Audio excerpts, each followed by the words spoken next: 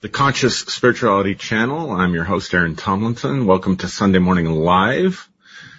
I'm streaming in my Facebook group, the New Day Global Facebook group, and on YouTube. So, welcome. Today's going to be a little bit different.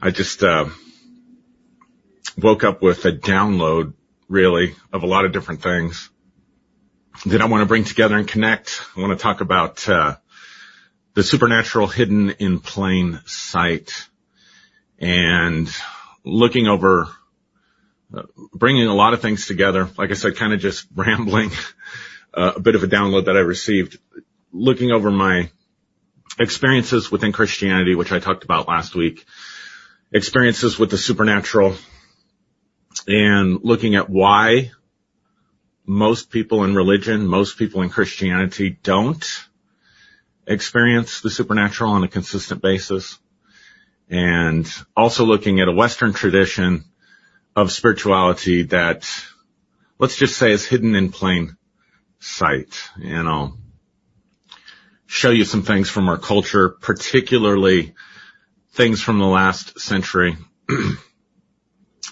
that reveals esoteric wisdom. Let's dig into this. One of the questions that gets wrestled with a lot, or that I wrestle with a lot, is why when I was in ministry and my life as a Christian was so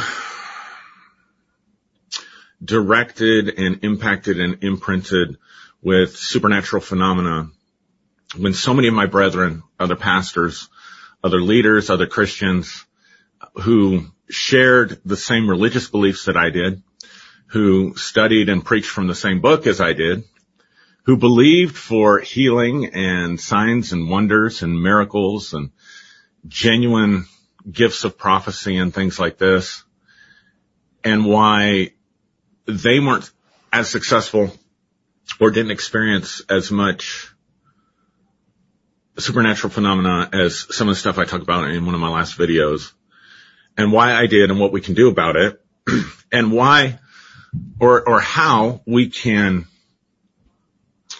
let go of the religious trappings and the religious ideas and enter into supernatural experiences and supernatural phenomena. So I'm going to be sharing some really crucial principles and truths to help you if you want to be able to have a more mystical, more paranormal, more supernatural experience.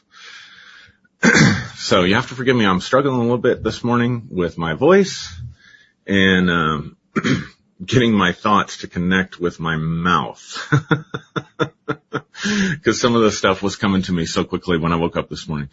So let's start with one of the things I realized, and I've known this, but it just came to me in a fresh way this morning that really brought the realization of it to me.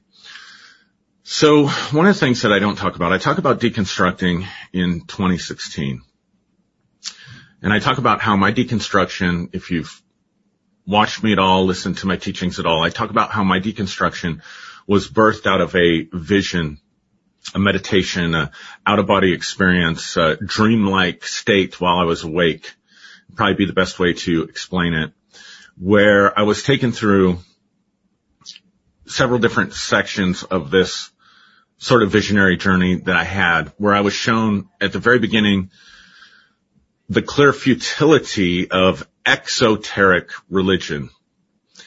And so if you want to know the difference between what I was doing and what most people in the church world are doing, then I need to introduce you to a couple terms. You may know the meaning of these terms, but one is exoteric and the other is esoteric. One is exoteric and one is esoteric. Exoteric refers to that which is outside of us, that which is external.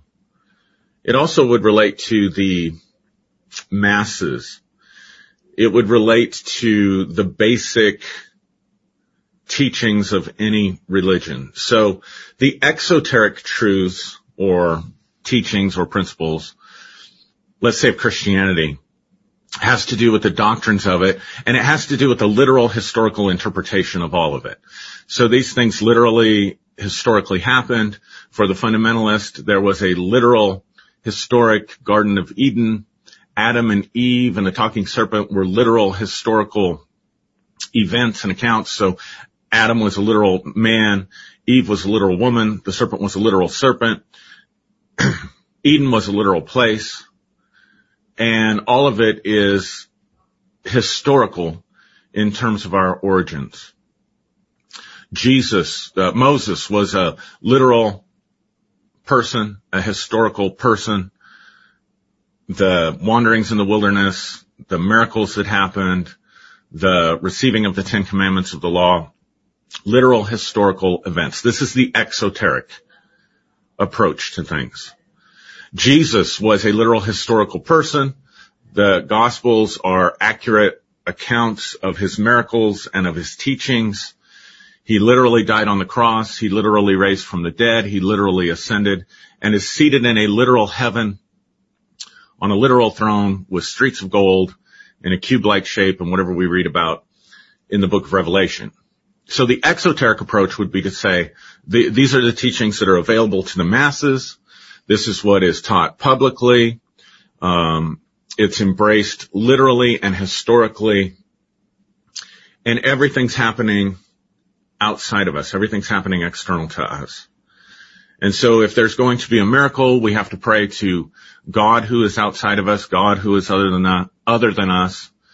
And then God has to make a decision, decide whether or not he's going to answer our prayers or our longings or our wishes. And then independently of us and externally of us, but in response to our prayers and in answers to our prayers, acts upon certain various situations. So if I go to pray for healing for someone, then I am praying to God sitting on his throne, praying to God up in heaven, using the power of the name of Jesus, trying to believe that God is going to see my faith or see my prayer or see my longing or see my desire and decide to act in my favor. And then God, external from me, acts externally on the person to bring them healing and answer my prayer. That's the exoteric approach to spirituality, and that's where we get religion. All religion is exoteric. Then there is the esoteric. The esoteric simply means that which is hidden, that which is coded, that which is embedded inside of the stories, embedded inside of the teachings, which points us not to something external or something outside of ourselves, but points to internal realities about our lives spiritually and helps us to sort out or sort of escape the matrix, if you will. A lot of movies have a lot of this same principle. There's the exoteric stories and then there's the esoteric meanings. And a lot of brilliant filmmakers, Stanley Kubrick comes to mind, even Steven Spielberg, they use all kinds of embedded sacred geometry in their scenes that relate to the story about what's being revealed and what's being told. So if you watch the movie literally and just go see it for entertainment, then you're having the exoteric experience. If you know a little bit about how to look for the esoteric meanings, you can find the sacred geometries and you can find the esoteric meanings embedded within the movie. So for example, in the movie Raiders of the Lost Ark, they're on this quest to find the Ark of the Covenant, which has sacred esoteric meaning, especially in Jewish Kabbalah. And at the end of the movie, the Ark is put in a box by government powers bent on power in the material world, using science, bent on war and things like that. And the Ark of the Covenant is put in a box and it's stored or it's hidden away among a bunch of other boxes at the end of the movie, which symbolizes for me how the powers that be, governmental powers and religious powers, conceal or hide away the esoteric meanings that can really transform our lives and awaken latent occult powers within us. So that's just one example of that. So I hope I've illustrated for you the exoteric and the esoteric. Now, what people don't realize about the Western world, Western civilization and society, is we tend to think of the Western world as built upon Christianity or Christian symbols and symbolism, at least when we're talking about religion and spirituality.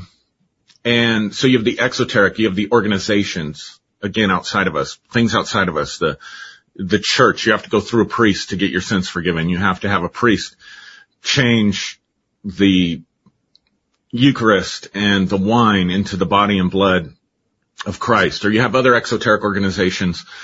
Every denomination, right, is an exoteric reality. It's something outside of us, something that we have to join.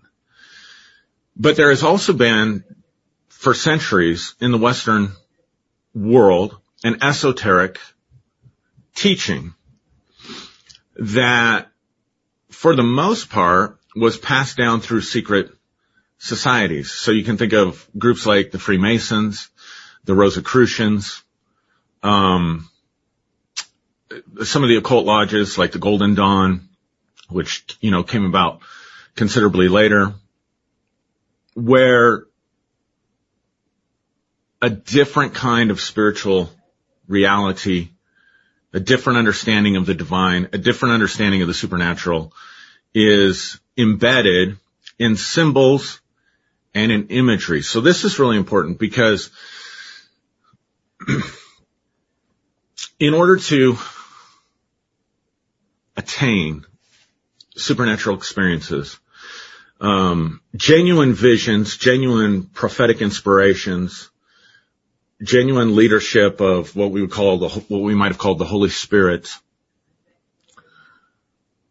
even the power to bring change to the physical plane in the sense of miracles and healings and signs and wonders, requires that a person understands the non-material aspects of reality, This is absolutely essential.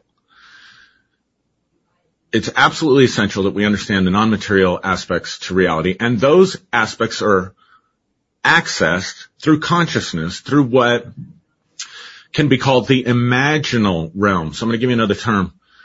Imaginal realm. Now that sounds like imagination, right?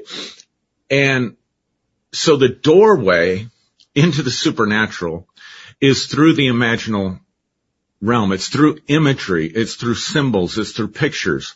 It's communicated again in sacred geometry. I'll get into one of the most common symbols of sacred geometry that's out there. That's one of the most misunderstood symbols, especially by Christians, and that's the pentagram, which is a 5-pointed star.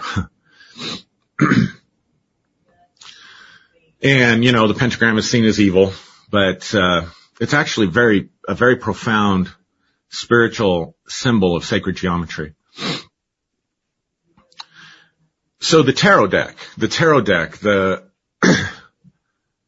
that is most commonly used today. I mean, there's so many different kinds of tarot. There's zombie tarot, there's cat tarot, there's the Thoth tarot deck that Aleister Crowley created. But most tarot decks are based somewhat on the Rider-Waite deck, which was assembled by Arthur Edward Waite and Pamela Coleman Smith.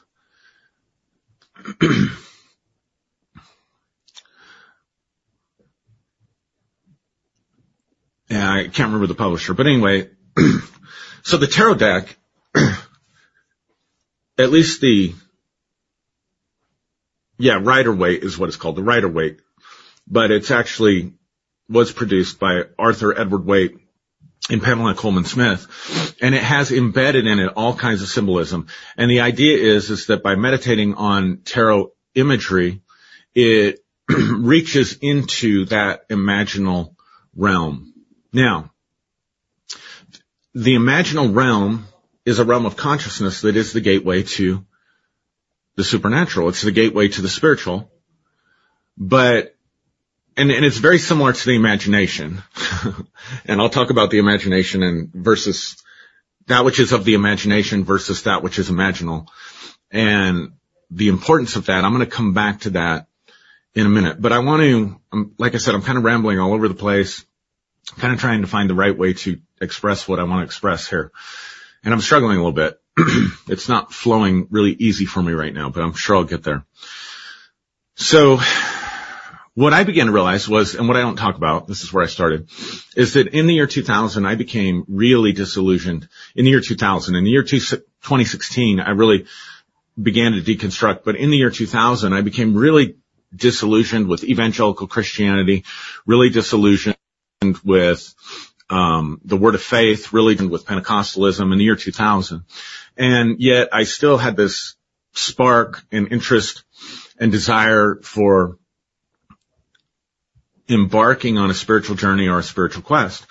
And so really at that point in 2000, I pretty much chugged throughout most of what was presenting itself as modern Christianity. And I began to explore mysticism. I began to look at some of the writings of the early church fathers like Origen, who took an esoteric approach to Scripture. I began to read a lot of metaphysical books.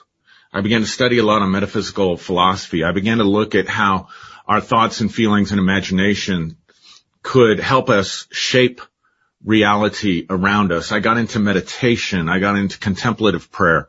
I started using binaural beats, which are beats that you listen to through headphones that manipulate brainwave patterns to help you access different states of consciousness.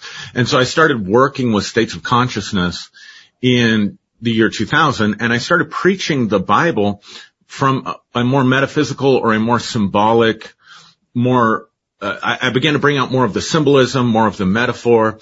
Sometimes I would talk and I would preach, and very few people would understand what I was saying because I was bringing forth the esoteric. I was bringing forth the symbolism.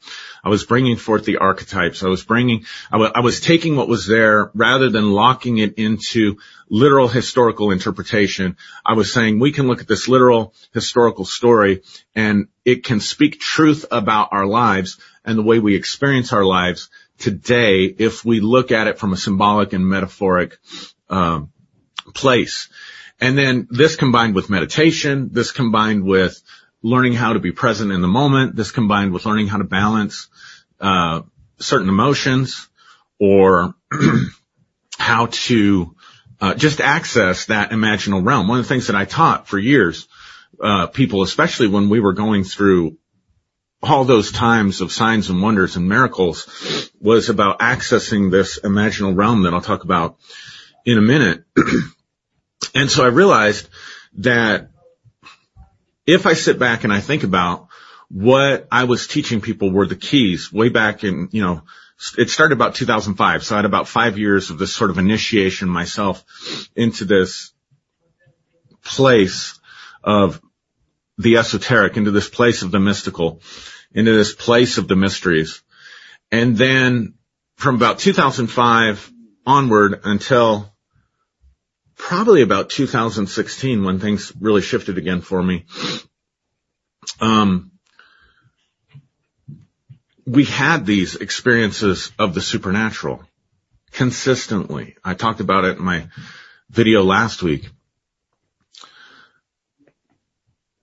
So when I think about that now, some of the stuff, like, none of it really depended on the literal or historical or fundamentalist interpretation of Christianity. It depended upon how we were managing what was going on within us and how we were connecting with what I would call back then Christ within, or the divine spark or divinity within us, and how we would use sacred writings and sacred stories to speak to us in a way that would begin to order our internal world and point our star in the upward direction back then, for sure, pointing it in the upward direction.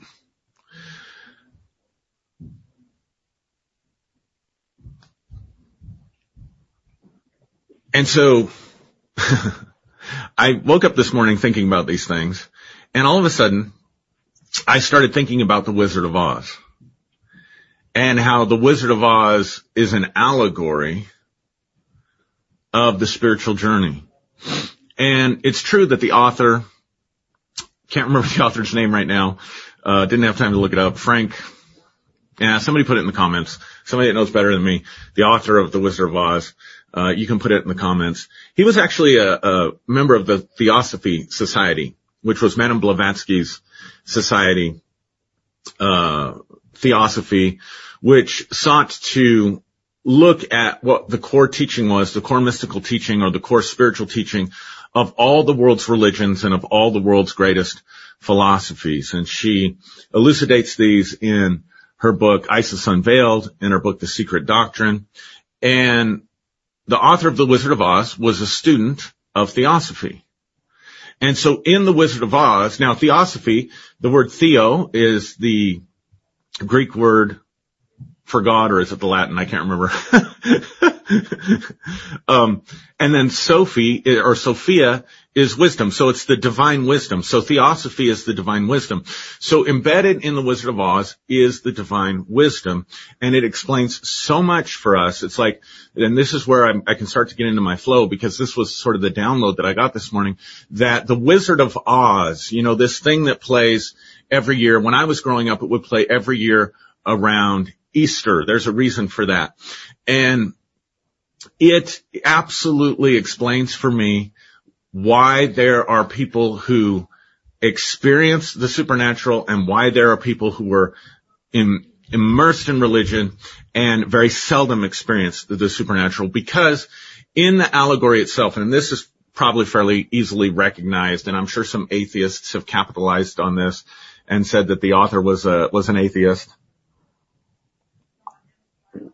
I don't know that for sure, but because it's so plainly, like The Wizard of Oz so plainly to me shows the futility, the mechanisms of religion, specifically the Christian religion. So we start with Dorothy, who's having a miserable, terrible time, and her dog Toto is about to be put down, right? And she's always having to be rescued. She's always having to be helped. She really is the helpless little girl who's just struggling through life and thinks life in this world just completely sucks for her, right? So, of course, we have Judy Garland singing the famous song, Somewhere Over the Rainbow, right? Somewhere over the rainbow, life is better. Well, this is a clear depiction of the religious person who is suffering through life and just waiting to be caught away, just waiting to fly away, just waiting to, when we all get to heaven, we'll sing and shout the victory. We'll just toil through this life, struggle through this life, and then eventually we'll be caught away into the heavens and everything will be fine. So then, of course, the next part of the story, there's a big tornado that comes. And if you think about it, a tornado is a winding spiral. I'll return to that in a minute. It's a winding spiral that takes something up. And she goes into her house. And she goes up, the house gets uprooted out of Kansas, right? And it begins to ascend. It begins to climb. It begins to go over the rainbow into the land of Oz. And she's watching. This is important. Think about what I was saying about the imaginal realm. She's watching on this, out her window. And she's watching all these various different images pass before her. And of course, there's the image of the Wicked Witch of the East, I think it is. And then she lands in Oz. She lands in this mythical, colorful, spectacular place. Only I guess this is a little bit different than Christian heaven, in that the Wicked Witch of the West is there, right? To bring accusations. I guess that could be symbolic of Satan, bringing accusations. And then you have the Witch of the North, Glenda, the Witch of the North, who points her on the yellow brick road, the golden pathway, to the Wizard of Oz. And if she can get to the Wizard of Oz, and if she can just get an audience with the wizard, if she can just speak with the wizard, then the wizard can give her the thing that she desires, which is the power to return home. So when she starts on the path, something really interesting. I want you to watch the symbolism. She's caught up in a tornado, right? which the tornado, while it represents ascension, it also represents how in the beginning part of the story, Dorothy is blown about by every wind that's blowing, right? Her emotions, her life, everything. It's a whirlwind, literally a whirlwind. And she's literally a whirlwind, which is why she's Dorothy Gale, right? I mean, the symbolism that's there. And so she gets caught up. And then when she starts to take the yellow brick road, it's not a straight path. It's not a straight path that's going. It's a winding path. She starts it because the yellow brick road, at least initially itself, is also in a spiral pattern, just like the tornado. And along the way, she meets, 3 other companions. She meets the cowardly lion. She meets the Tin Man. And she meets the Scarecrow. And then you have Dorothy. And then you have Toto. So you have 5 companions, or 5 characters who are following the yellow brick road. And each one of them are looking to the wizard, looking for an audience with the wizard to find something that they want. The lion, the cowardly lion, wants to find his courage, which I think it's interesting that it's a lion, because one of the truths that's embedded in the story is that we have to have courage in order to face hard truths about ourselves, instead of cowardly lying to ourselves and telling ourselves stories that aren't true of us, right? This could represent the ego, but it's cowardly. And so the lion is looking for courage. The Scarecrow is looking for wisdom, or he's looking for a brain. The Tin Man is looking for a heart. Dorothy is looking to go back to Kansas. And then you've got Toto, who plays kind of a significant, very subtle role in the movie and in the story as well. So I guess this would be a good time to bring in the pentagram. So what is a pentagram? A pentagram is a 5-pointed star, and it usually has the top star pointing upwards towards the sky. But there's an upside down pentagram that can also be used symbolically and spiritually, where the point is pointing downwards. Now, if you point the star downwards, I want you to notice it doesn't have a good base. The pentagram is meant to be pointing upward, if for no other reason. Geometrically, it has the 2 legs of the star as a solid base, with the 1 point at the top. If you point it upside down, it's not going to balance. It's going to be completely out of balance and wobbly. Now, what do the 5 points of the star represent? Because each one represents something. So at the center of the star, in the middle of the star, it represents us and our lives and our spiritual lives. And the points of the star represent the forces of life that we have to contend with and we have to learn how to balance. And they are the 4 elements of earth, wind, water, and fire, with the 5th star representing what they called the 5th element, or the aether, or the spiritual, or spirit. Ether, aether, spirit, the 5th element. Hypostasis to the ancient Greeks. This is the 5th element, right? This is the spiritual element. And the other 4 represent the material elements, or the material world. But from an esoteric perspective, it's understood that each one of these points, each one of these elements, represent not only physical characteristics, but they represent elements of our consciousness and elements of our lives. Excuse me. And this connects with the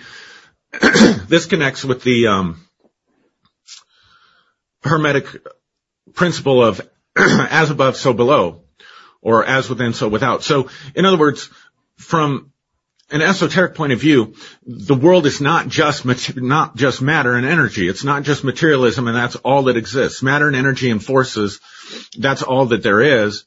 It basically says there are other layers or dimensions of reality that have the same imprint, the same principle, but operating in a different way. So from the esoteric perspective, within us we have fiery passions.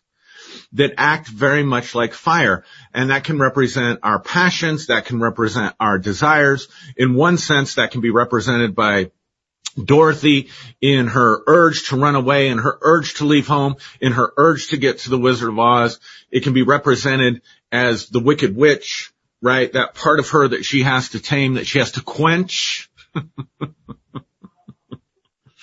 Right? Air represents thought. Our thinking capacities. This is why in comic strips, the old comic strips, they would put your thought in a cloud, because thoughts are represented by air. Water is put into cups. Water represents the emotions. The emotions that we're holding. What's in our cup? Is our cup full of love and joy and peace? Does our cup runneth over, like David said? Or is our cup full of wrath and jealousy? Or is our cup full of hatred? So water represents the emotional realm. And then earth represents the material forces in our life. So we see this same thing in the tarot deck, right? We see this same thing in the tarot deck. So the tarot deck symbolically represents all the aspects of our life. You have what's called the arcanas. If you know anything about the tarot deck, they're called the arcanas. The word arcana means secret or mystery. So you have 22 cards that are the major arcanas or the major secrets, and these represent the major forces that we encounter throughout our lives, the major secrets, the major archetypes, if you will. Then you have 4 suits. You have cups, which represent the element of water and the emotions. You have pentacles, the coins, which represent the material aspect of our lives. You have swords, which cut through the air, which represent our thoughts. And then you have the rods, which represent fire or our desires. Now, you have 5 companions on the golden path to see the wizard. You have the lion, who represents fire. You have the scarecrow looking for a brain, who represents thoughts or air. You have the tin man who's looking for a heart, who represents water or the emotions. You have Dorothy, who's trying to make it back home, who represents earth. And then you have Toto, who represents the spiritual dimension of life. And we'll come back to Toto on the part that he plays in a minute, or represents that 5th element. And so you have all these various different adventures until they get to the wizard himself. They get to the Emerald City, and they get to the wizard himself. And this is, clearly a parable on religion. They get to the wizard, and they find out that it's all just a bunch of theatrics, that there really is no wizard out there, and that the wizard has no power to grant them their wishes or their desires, but rather he's a feeble, sort of foolish old man who is pulling all the strings right behind the curtain. And you have Toto, because Toto also represents the intuitions, and this is important. Toto represents a guidance system inside all of us that is not dependent upon our external experiences, that isn't dependent upon the elemental realm, the material realm. In other words, to just be led by our understanding of materialism, or to be led by logical thinking and stuff like that, or to be out of balance and be led by our emotions or by our thoughts or by our passions or by our material circumstances, but to be led from within by something else, by Toto. And so Toto's the one that, 2 important roles, if I remember the story correctly, that Toto does with the wizard is that Toto goes under the curtain and exposes the wizard for what he actually is. And when he's getting ready, when the balloon is leaving at the end, it's because of Toto that Dorothy doesn't make it onto the balloon. And I'll come back to that in a minute. So when we would talk about divine guidance back in the day, when we had to talk about, if you have a vision or if you have an intuition or if you have a word, and we would say, well, is that me? Is that God? Is that me? Or is that the devil? From this perspective, it's a little bit more nuanced in that we break who is it? In other words, is this guidance being influenced or directed by the emotions that I'm experiencing at this time? These are better questions to ask. Instead of, is it God, is it me, or is it the devil? Am I being led by, too much by fear, or too much by joy, or too much by, something by my emotions? Am I being influenced in this guidance by my thinking? Am I overthinking it? Am I overcomplicating it? Am I trying to figure out just in my mind all the solutions to this? Am I being too impacted by circumstances, by the earth, right? By the circumstances that are going on in my life, too impacted by money or the need for money or whatever's happening here? Or am I being too, let's see, what did I forget? Am I being too pulled by my desires, by my passions, different than emotions, right? Am I being pushed or nudged by my desire, by my fiery passion for this? And you have to be able to have all of that in balance, and you have to be able to notice the subtleties of intuition to know if that's genuine guidance, right? So that's why, so at the end of the day, what do we find out? What does the wizard tell all the characters in the story, except for Dorothy? Basically, he points out to the lion that the way he confronted situations along the path, that the courage that he was looking for was always there and always within him. That the scarecrow and the wisdom that he used, that his brain was always there and always within him. And same thing with the Tin Man, right? That the Tin Man, the elements of empathy and heart were always there. So that what they thought they didn't have, what they thought they had to go seek the wizard for, what they thought they had to get to the Emerald City to get, they all had within them, right? It points them back to, you have these things within you and you're accessing them along the journey. You're just not recognizing that you're accessing them. Now, Dorothy, in order to get home, right, she has to have Glinda tell her, you've been wearing the shoes that could take you home the entire time. The path that you were walking, the very thing that was carrying you along the path, is the very thing you need to get you to the place that you want to be or to take you home. So the point of the story is to quit looking outside yourself for these things and start to look within yourself for these things.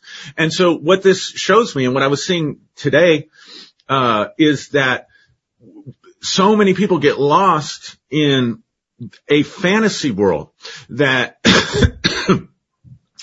that they're buying into the fantasy. They're like Dorothy.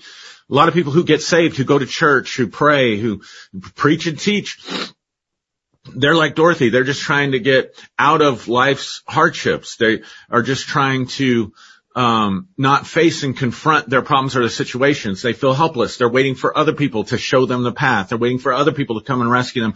But ultimately, more than anything, they just want to get out of here. I want to fly away, oh glory. I want to sing and shout the victory when I get to heaven. I want to go somewhere over the rainbow where all this trial and tribulation and difficulty and stuff doesn't exist. And if I find that someplace over the rainbow, then everything's going to be fine. And so we get caught up in this whirlwind, tossed to and fro with every wind of doctrine, right? And we start on this straight and narrow path trying to get to the wizard, so that the wizard, or trying to get to God outside of us, or trying to get to this thing, only to find out that religion is mostly man-made. That and that's the deconstruction path. And so there's different phases and stages of this sort of internal alchemy.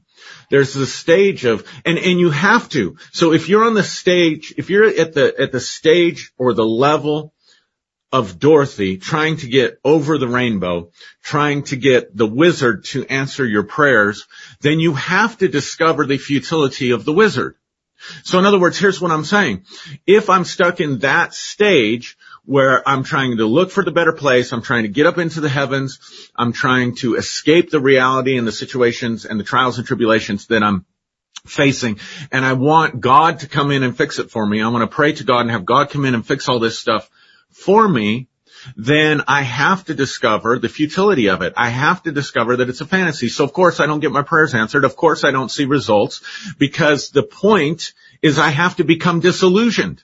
That's the whole point of it. The whole point of exoteric religion is for people that are at that phase and stage of their spiritual growth and evolution and development, who recognize there's something over the rainbow. There's something more than this secular material world and this hardship and these sufferings that I'm living in. And I buy into this, looking for this emerald city, right? That's a good stage because it gets you started on the journey. But the point of that journey is for you to fail. The point of that journey is for you to become miserable and become so miserable with it that you see the futility of it, so that you can lose your illusion, so that you become disillusioned. Think about the word, just the word disillusion, to dissolve your illusions, to become set free from those illusions. And that's the deconstruction path. When people that are deconstructing have simply followed Toto, if you will, behind the curtain to see the futility of what's there.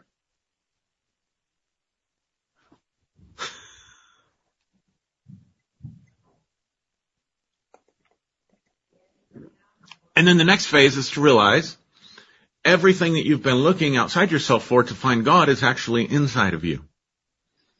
The answers to your problems are actually inside of you. The spiritual resources, the divine resources, the wisdom, the courage, the empathy.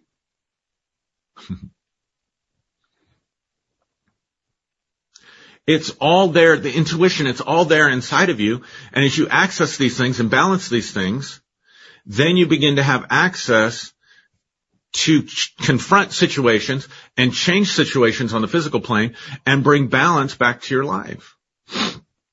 It's interesting that I think in one of the opening scenes that Dorothy is trying to balance, I think, upon like a pig pen or something, and she falls over in the pig pen, and I think her uncle has to rescue her out or something. Like, there's so much symbolism in the movie, right? She's starting out of balance. She's trying to find balance. She's trying to balance the forces, the four elements within her, right? And this is where I want to come back now to the imaginal realm, because there's a difference between imaginal realm and imagination. So here's an absolute key, essential key for you for experiencing the supernatural and finding the mystical and finding the supernatural in plain sight. It's not outside of you. It's within you. It's within your consciousness. And it's accessed primarily through spiritual senses. Through spiritual senses. Now, imagination and spiritual senses are the exact same faculties. The same faculty that I might have to perceive a spiritual being that is authentic and has authentic guidance or truth, I use the same faculty that I would use to imagine the Tin Man sitting right next to me here. I can just pretend or imagine and see the Tin Man and even have a conversation with the Tin Man, right? It's the same faculty, but one is complete fantasy and the other might be reality. And we get stuck into all these either or categories because we haven't understood this. So we get to the deconstruction stage and we say, I either have to be a Christian, I either have to be on the exoteric path, or I have to be secular. I either have to be spiritual or secular. I can't, there's no middle path. There's no middle way. There's no third way. There's no spiritual tradition, or pathway or understanding of meaning about God and about life and about these things that I can access. So I have to become completely secular. If it's the same faculty that allows me to daydream is the same faculty that allows me to access hidden reality, unseen realities, and other layers of reality that are immaterial but exist and have and interact enough with the physical plane that if I can access that and operate in it, then I can change something on the physical plane. It's the same faculty. If I imagine this conversation with the Tin Man and I can hear him talking to me, that's occurring in my imagination, complete fantasy. But if I encounter something, again, a spiritual entity, let's say an authentic one, or an authentic archetype, however you want to understand this, I'm using the same faculty of communication. So for every external sense of seeing, hearing, feeling, tasting, and smelling, I have internal senses. My problem is that these faculties are creating fantasies for me. So I'm locked and stuck within my imagination.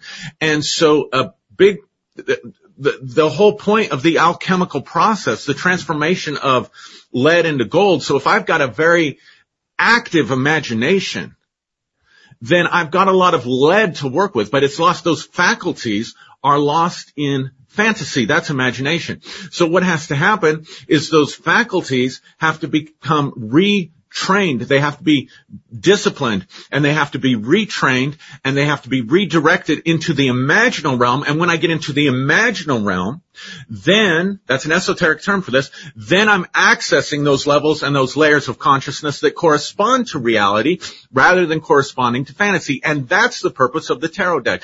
The purpose of the tarot deck, originally, the Rider-Waite tarot deck, was not so much for it to be a tool of divination or a tool of fortune telling, but for it to hold within it the sacred images and the sacred geometries that would help free me from my bondage to fantasy and to the material and to materiality only, so that I can shift and center on these other realms and realities that are accessed through the spiritual senses or through the imaginal realm rather than in the realm of the imagination. That's the gold that I'm after. And then once I can do that, then I'm on the path.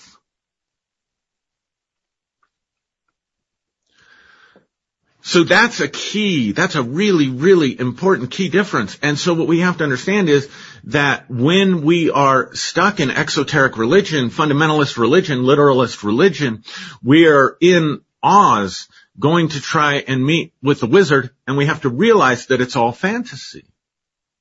And that happened for me in 2000. I didn't realize it, but I entered that stage. So I entered the Dorothy I'll Fly Away stage in the late 80s, 1989, 1990, when I was full of pain and my life was a mess and was full of trauma, and I wanted to escape to some place over the rainbow, and I wanted to find a wizard that would fix stuff for me. And I go through about 10 or 11 years of that stuff, and then I become completely disillusioned with that stuff, and I begin to look within. And so that's what I would teach people. Everything that you need is already within you. God is able to, Ephesians 3:20, God is able to do exceedingly abundantly above and beyond all you can ask or think, according to the power that's at work within you. You have to stop looking outside yourself, and you have to start looking within yourself. Within you, there are wells of living water. Within you, streams of living water come out. This is why I think the Gospel of John is one of the most powerful esoteric books ever written, if we just change one word in the prologue. In the beginning was the Logos. In the beginning was consciousness. In the beginning was thought. In the beginning was mind. However you want to understand it, right? And this is God. And light and life is in it. And this light is inside every person who comes into the planet. They just don't know it yet. But the light shines in the darkness, and the darkness cannot overcome it or cannot comprehend it, because it's a mystery.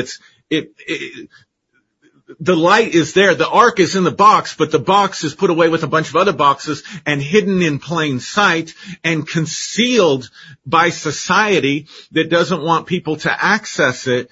And so that Greek word there can mean the darkness does not overcome the light, but it can also mean that the darkness does not comprehend the light. In other words, it's telling us right there that this is a secret path, that you have to be at a certain level of evolution. You have to have already gone through some of the disillusionment in order to then begin to see the truth of what's really hidden in plain sight, what's really there.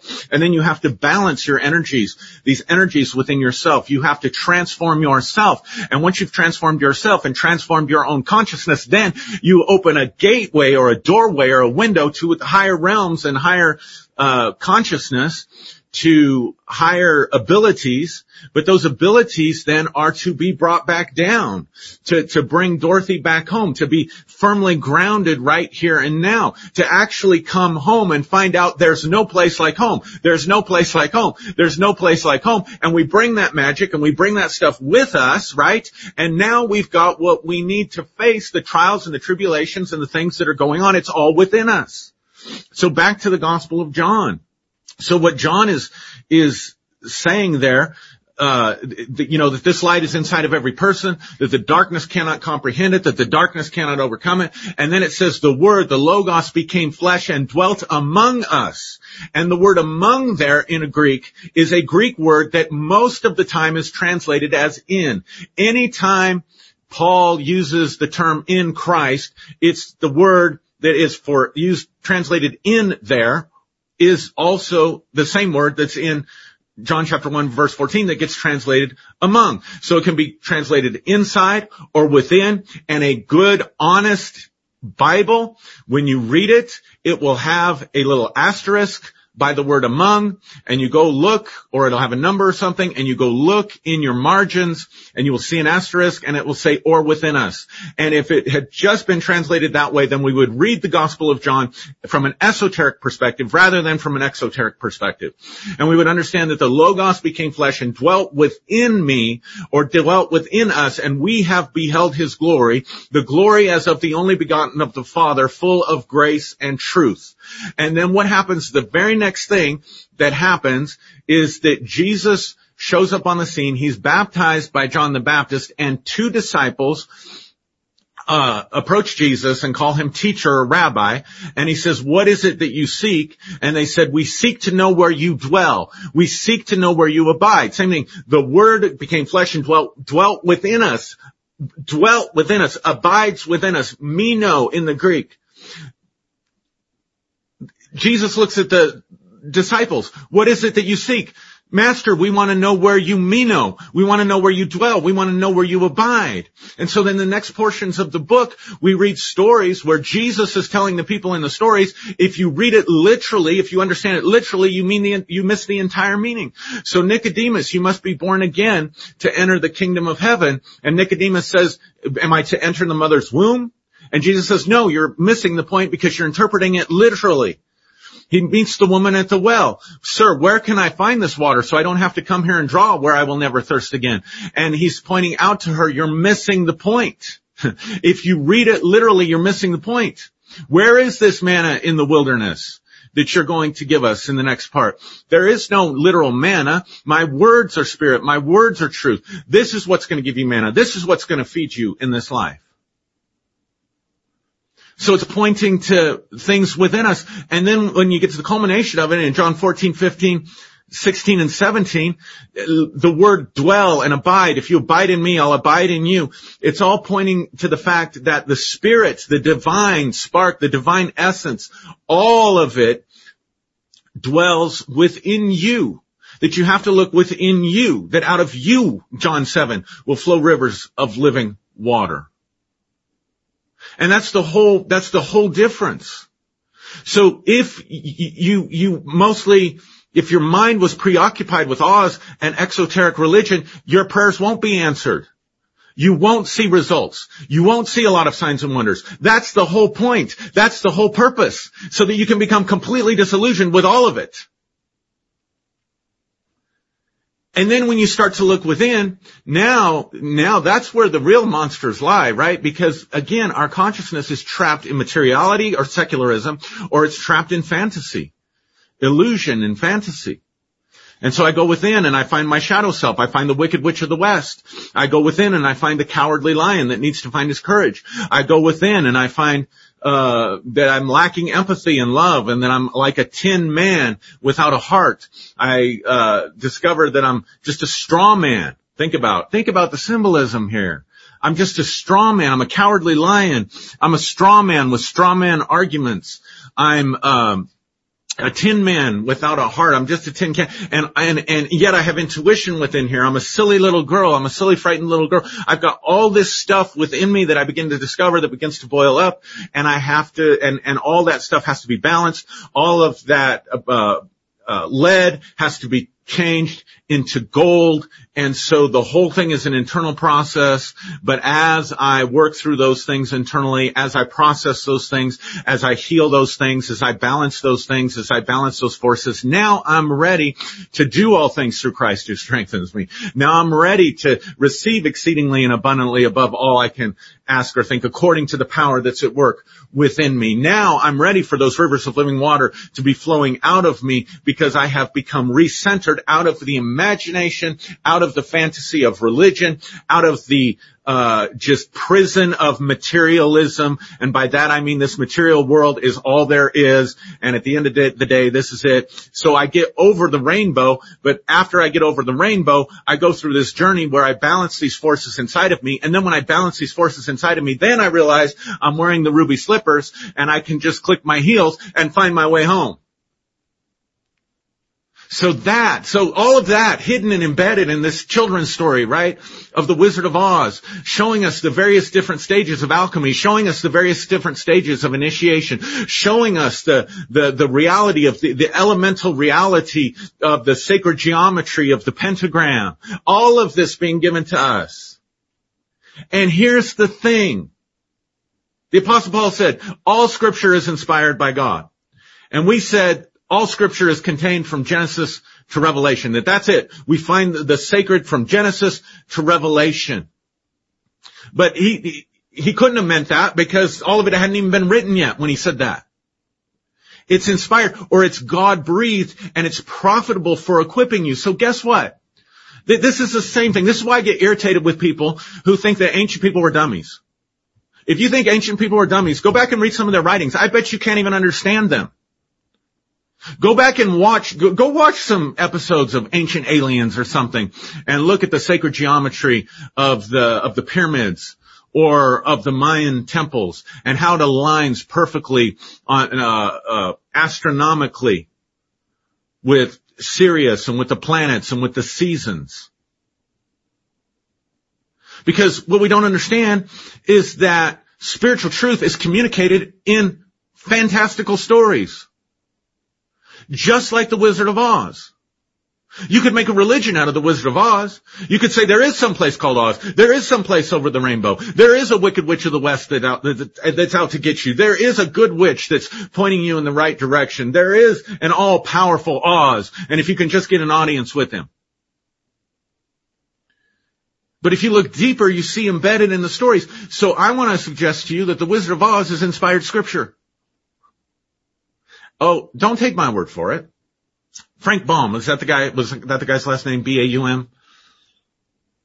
He actually, when he was asked about the Wizard of Oz and how he wrote it, he said, I did not write it.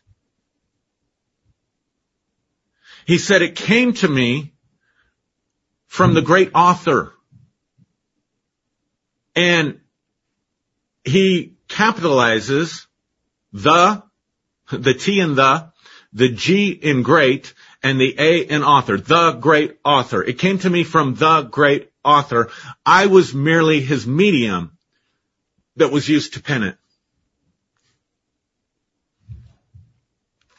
So the ancients, I don't think they believed their stories literally. The masses might have, and just like masses believe in scriptures literally today. But I think they were being penned by people who had esoteric understanding and esoteric knowledge and knowledge about consciousness and knowledge about these other levels and layers of reality, and they were hiding it in fantastical stories and in symbols and in imagery, just like Frank Baum was doing in The Wizard of Oz. But it takes inspiration, it takes seeking, it takes meditation, and frankly, it takes what I would call some divine inspiration for that to open up for you, for it to become the bread of life for you. To become revelation for you, to become something powerful that you can take and use and apply to your life. All right. I finally found my groove. I started out rough, man. So if you've watched this all the way through, I really appreciate it. If you appreciate our work, please feel free to donate or consider donating and supporting the Facebook. The link is to our PayPal account is in the link both on Facebook and on YouTube. If you're watching this on YouTube and you haven't joined the New Day Global group yet on Facebook, I'd encourage you to do that. If you're in the New Day Facebook group, you're watching this on Facebook and you haven't subscribed to my YouTube channel, I'd appreciate it if you do that. That also helps bring in support so we can keep this stuff going. I'll have to go back and look at the comments. Thanks again for watching. If you're watching by replay, let me know you're watching by replay. Love you guys. Appreciate you guys. I hope this made sense. And I hope it was a blessing to you. And I will see you, if you're in the group, I'll see you tomorrow night when we talk about this some more. That's just for the private group. And otherwise, I'll see you next week. Thanks.